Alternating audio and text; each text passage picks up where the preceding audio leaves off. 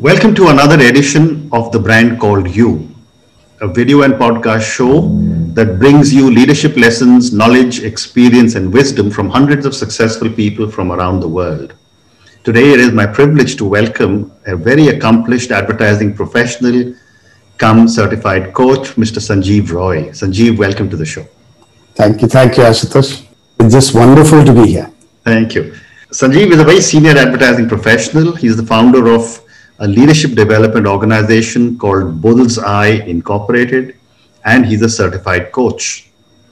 So Sanjeev, tell me, what would you say are three key milestones in your life or career?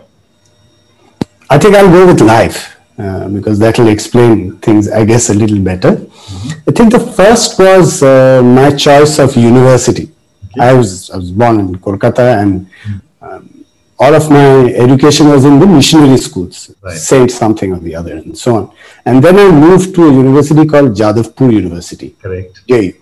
And that changed my entire perspective on not just people, because it suddenly opened up, but even the way of looking at things. I mean, I was an economics student, but your friends were from engineering, from chemistry, from geology, from computer science, and so we would have conversations, look at things very differently, and suddenly the whole world started expanding. So I think that was one big thing, big major inflection point for me. The other, many years later is when my son was born, because that again, priorities changed. Suddenly everything was about him.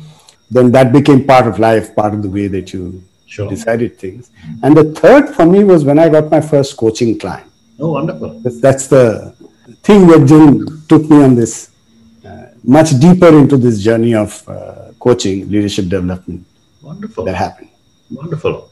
So, you've seen many people you have coached. You've been a senior advertising professional. Let me start by asking you, and of course you run a leadership development organization. What are the most important qualities a CEO or a leader should have? I think the most important quality that a CEO or leader should have is the ability to give meaning and purpose to people's lives. Any leader, even if you're leading a small team, how do you make that small team feel that, they're doing something, there's some meaning to it? Because people spend so much of their time and life at work. It has to have meaning. I think that's what a leader, not just a CEO, any leader, to give meaning. That I think is the other way of looking at it is purpose. That I think is one key thing. Okay. And the other thing I think a leader must possess is belief. And when I say belief, it's at multiple levels. It starts with the self. So belief in self. That's what allows you to have belief in others. It allows you to have belief in things, belief in purpose, belief in products, and belief in values, and so on and so forth. And they must have that, and that's how they begin to live by example that others can take away from them. I think that's something very important that leaders, and I think far more important in today's context is that the leader must be a very good listener. They absolutely must always listen and truly understand what is happening. That's how you keep your finger on the pulse and know. And without that, all the other things are not really going to fall in place. Terrific. So if I had to choose three, these are the three that I would choose. No, all very, very good qualities that you have enunciated just now. So let's talk a little bit about the organization that you built, Bullseye, which is a leadership development organization. Tell me about Bullseye. And a follow-up question is, are leaders born or made? I'll keep the Bullseye thing short because I could go on for hours on it. So it started in 2004. It's like the second innings of my life at a time when I wanted to move out and follow what I thought was my passion, which used to be called training and development. That's like the wrong terminology now. You call it learning and development. And so that's how it started in 2004. It is a classical mom and pop outfit because it was my wife and I. We started this thing. When we started with the idea of doing training and development. It took some time for that to happen. Meanwhile, there was a search function that started, which was a lot easier. And so it kept the business going. 2 years into that journey, I worked for free with a very senior HR person to learn more, learn. Then work started coming. And in 2006, there was a gentleman called Marshall Goldsmith, who's one of the best known coaches in the world, who at that time was known to people who were doing a lot of reading, etc. I knew about him. Came to India, I went and participated, picked up coaching, and then I became a coach. And we kept developing programs. I had done a lot of work, even in training, even when I was in advertising, because it was a passion. So I brought a lot of that, some of those whole things about being creative, doing things differently. We brought that into the work. I brought in other people. I've been very lucky at various times. I've had a lot of other people going. Okay. And we started doing work. So unlike what I thought would happen, which is the work would start from advertising and there would be a lot of... Right. That's not how it happened. The work happened from all of the many other organizations, not so much from advertising. Sure. And over the course of time, at some point of time, I started working with not-for-profits. And I found that enormously satisfying. You work for large organizations, very often they seem to know a lot. So therefore, you do stuff, it's very often ticking the box. But when you're working with not-for-profit organizations or you're working with smaller organizations, they really kind of do and implement all this stuff. And you work with them and it continues for a long time. And you can see real change. And you can see, what you have actually put in and how that's worked out. So that's bullseye for you. We've got 5 or 6 people, sort of fairly good. My follow-up question is, based on all the people that you've met, are leaders born or made? Both, I think. Okay. So there are the set that we call natural leaders from the young age. And I've tried to think about it. What is it that is about these natural leaders that you can pick up sort of fairly early? And I think it's about things like how they step up and step up to the plate automatically. You could see that happening. If there's a fight, there's somebody who steps in, who puts herself or himself in the line of danger. Yeah. And not for themselves, but for other people. There are always people like that who've done it. Or who get up and something needs to be done. There are 5 people sitting. Who's the first person who gets up and goes up there? So some of it is it's about how you look at challenges. It's some basic instinct. So that's one of the things that's fairly natural. Yeah. And these people, over the course of time, I think they're what we call the natural leaders. You can see them through college. They become the captains of sports teams or this or that, and so on and so forth. And they go on in life and other things happen. So that's one kind. But, many of these things now have been kind of studied, dissected, and it can be taught. There are many things that can be taught. Instinct, no. But a whole lot of other things around leadership, about how to lead people. How do you go about listening to people? How do you create something? How do you give people a sense of meaning, for example? How you can start living values. What do you do about decision making? How do you communicate? All of these things can be taught.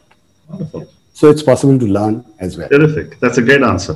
So let's now move to, your avatar as a coach. Okay. I find in the last few years, coaching is becoming very, very relevant in our country. When, I'm from a different vintage. When I was growing up and with ITC and all the other companies that I worked with, coaching or mentoring was done by a senior boss who took a liking to you, or a family member. Yeah. Today, people are willing to pay. Yeah. What is your experience in what is coaching and why are things changing? So, there is coaching, there's mentoring, and correct. There's a lot of definitional thing around it. So I'll give you some definition stuff, my own experience as well. So, coaching is the easiest ways to understand that is sports, right? So, and you take the individual sportsman. Take a Rafael Nadal, tennis player. Everybody knows, master of clay court. Sure. So, and he has all the things that are required. So, what you're going to go and Rafael Nadal doesn't need to learn anything about clay, by and large, but he wants to win Wimbledon. So, when he wants to win Wimbledon, that's a very specific thing. Okay, and for that specific thing, there are some specific skills that he needs to learn.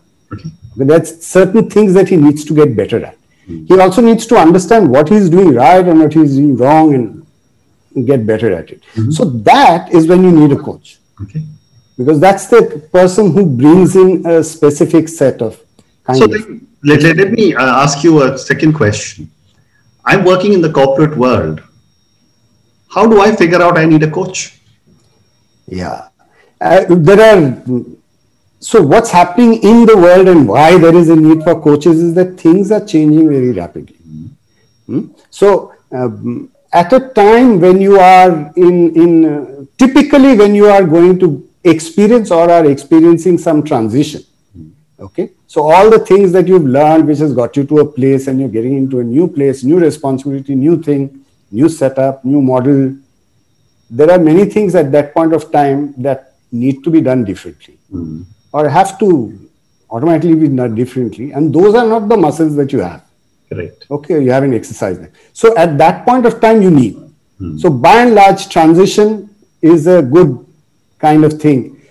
The other is getting ready for transition, which is, the identification of all the high potential people that you say that, okay, this person is going to become CEO, etc. There's a lot of feedback. I mean, feedback plays a very, very important role in your being able to take a call on whether it's something that you need or not. And the feedback keeps saying, you believe that you are fantastic at communication. The feedback keeps saying that you're not a very good communicator. It's not something that you necessarily can figure out yourself. Okay. And that's when you need a coach. And typically, I mean, in organizations, there are other people who can tell you.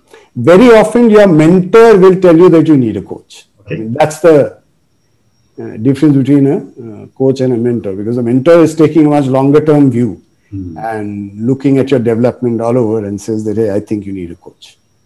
So what you're saying is that if I have a specific problem that I want to deal with in my organization, and someone in the organization recommends I should get a coach, I can have a coach for a specific issue that I'm faced with.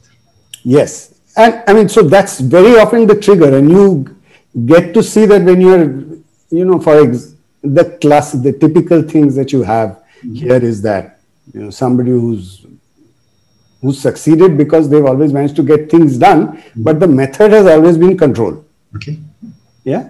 And then you go out and you've been given a bigger responsibility. Control can no longer work because now you're working with senior people.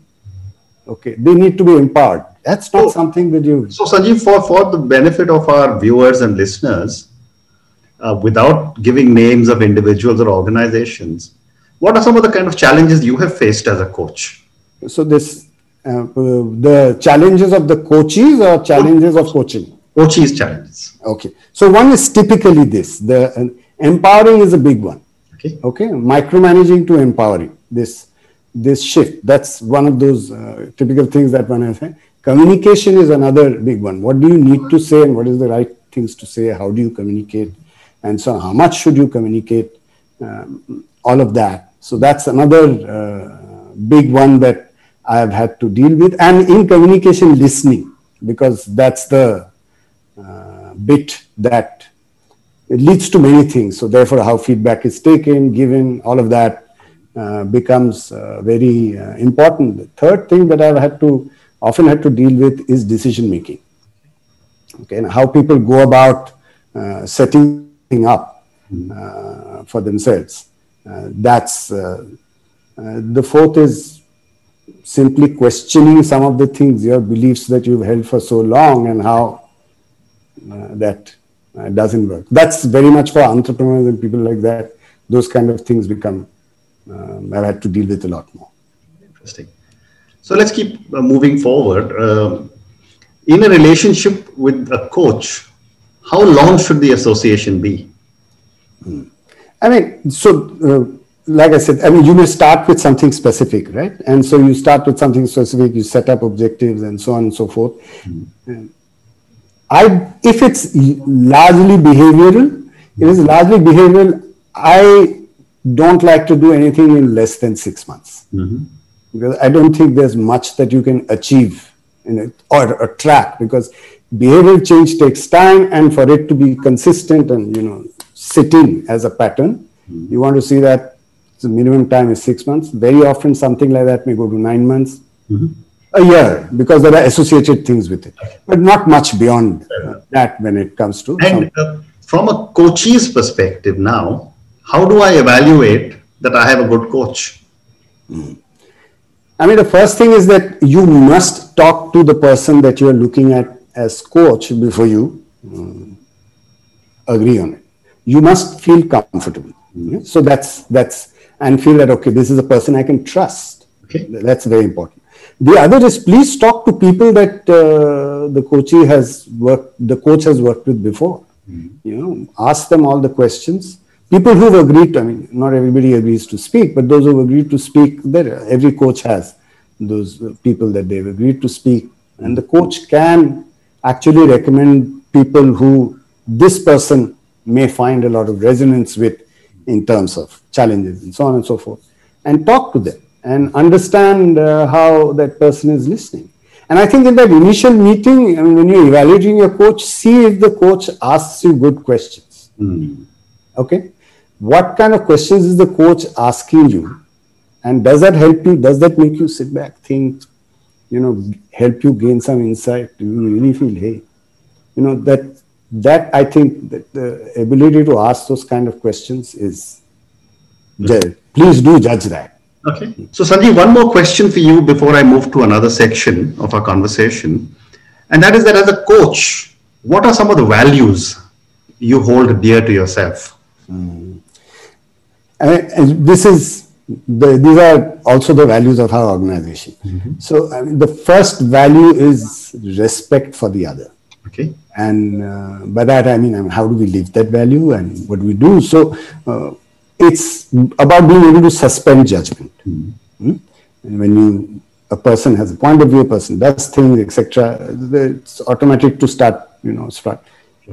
No, we don't do that. Okay. And then the second aspect of respect is listening. To truly understand and get into that person's shoes and truly understand where they're coming from. So, and that when you listen to a person, the person feels respected as well. And you address and you speak respectfully. I work with a lot of diversity. So therefore, this is very, very important. So respect, that's one. The second is confidentiality. And the thing about confidentiality, particularly when you're working with organizations, very often organizations are very keen to know kya hua, this, that, etc. So I set the rules in the beginning that this is what it is, this is what gets shared, this is what doesn't get shared, and those are understood by everybody. Okay. So this is how conversations, the specific conversations, never. Okay, they always remain between the coach and the coach. Gives me a lot of dyspepsia, but that's the price you pay for doing this business. I agree. Well said. The flip side of confidentiality is transparency, which is to be completely clear about this is what goes, this is what doesn't go, this is what you're saying, this is what I'm hearing. I also sign these personal contracts with my coachee, which we call emotional contract, which is. And say, this is what we agree to do, this is how it's going to happen. If this doesn't happen, you can expect this. So things are very, very clear and defined.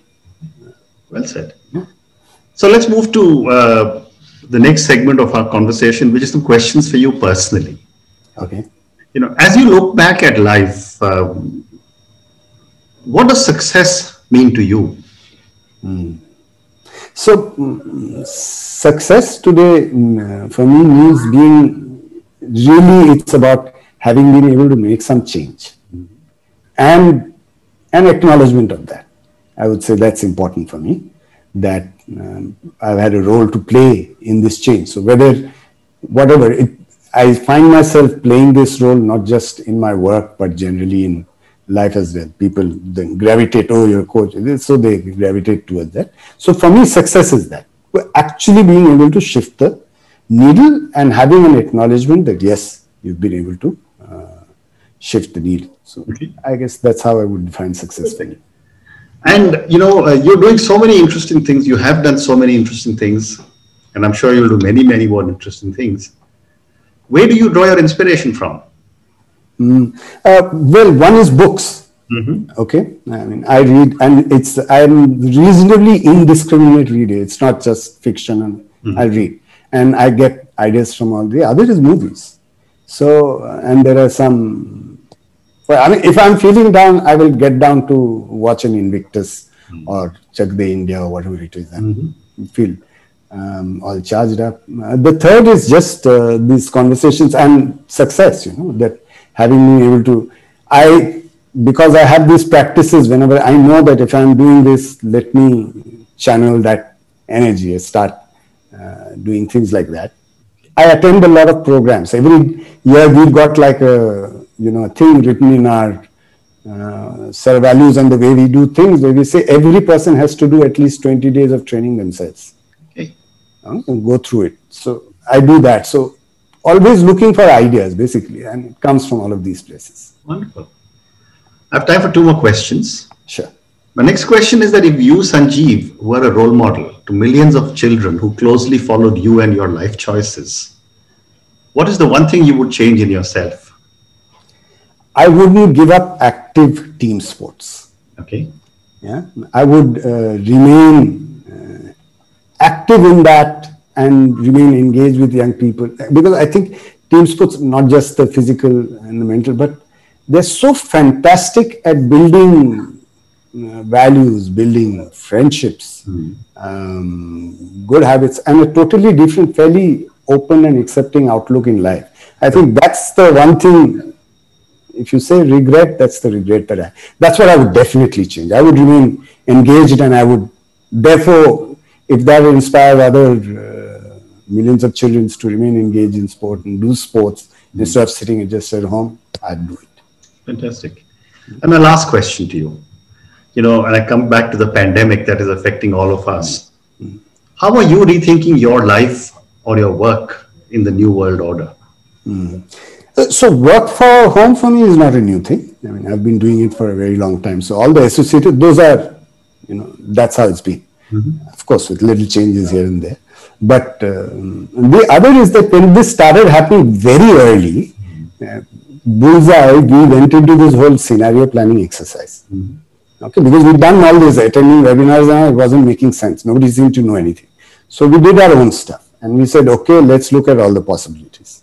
This can happen, that can happen, so on and so forth. And then as a result of that, we decided that, okay, how do we address this? We've actually gone out, and I've personally gone out, and in this period, we've done a lot of new things. Okay, and we are continuously trying new things, and very interesting things are happening. We are finding something, for a brief 3-month period, this is terrific. And then it just dies.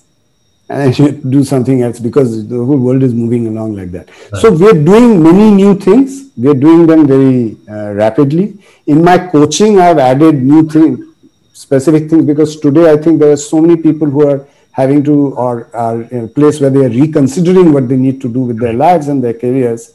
That's a specific thing that I've added on, that I'm doing. Lots and lots of new things, but there is a plan. We are evaluating all the time what is working. In my personal life, I mean, I do theater now. So I'm a director, and we were supposed to launch a new play in May. Of course, it didn't happen. So now we've moved to, reluctantly first and now very enthusiastic, to Zoom as the medium for doing theater. Okay.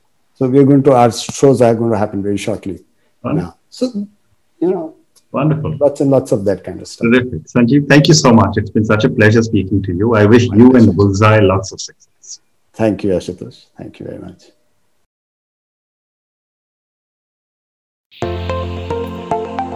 Thank you for listening to the Brand Called You videocast and podcast, a platform that brings you knowledge, experience, and wisdom of hundreds of successful individuals from around the world. Do visit our website www.tbcy.in to watch and listen to the stories of many more individuals. You can also follow us on YouTube, Facebook, Instagram and Twitter. Just search for the brand called You.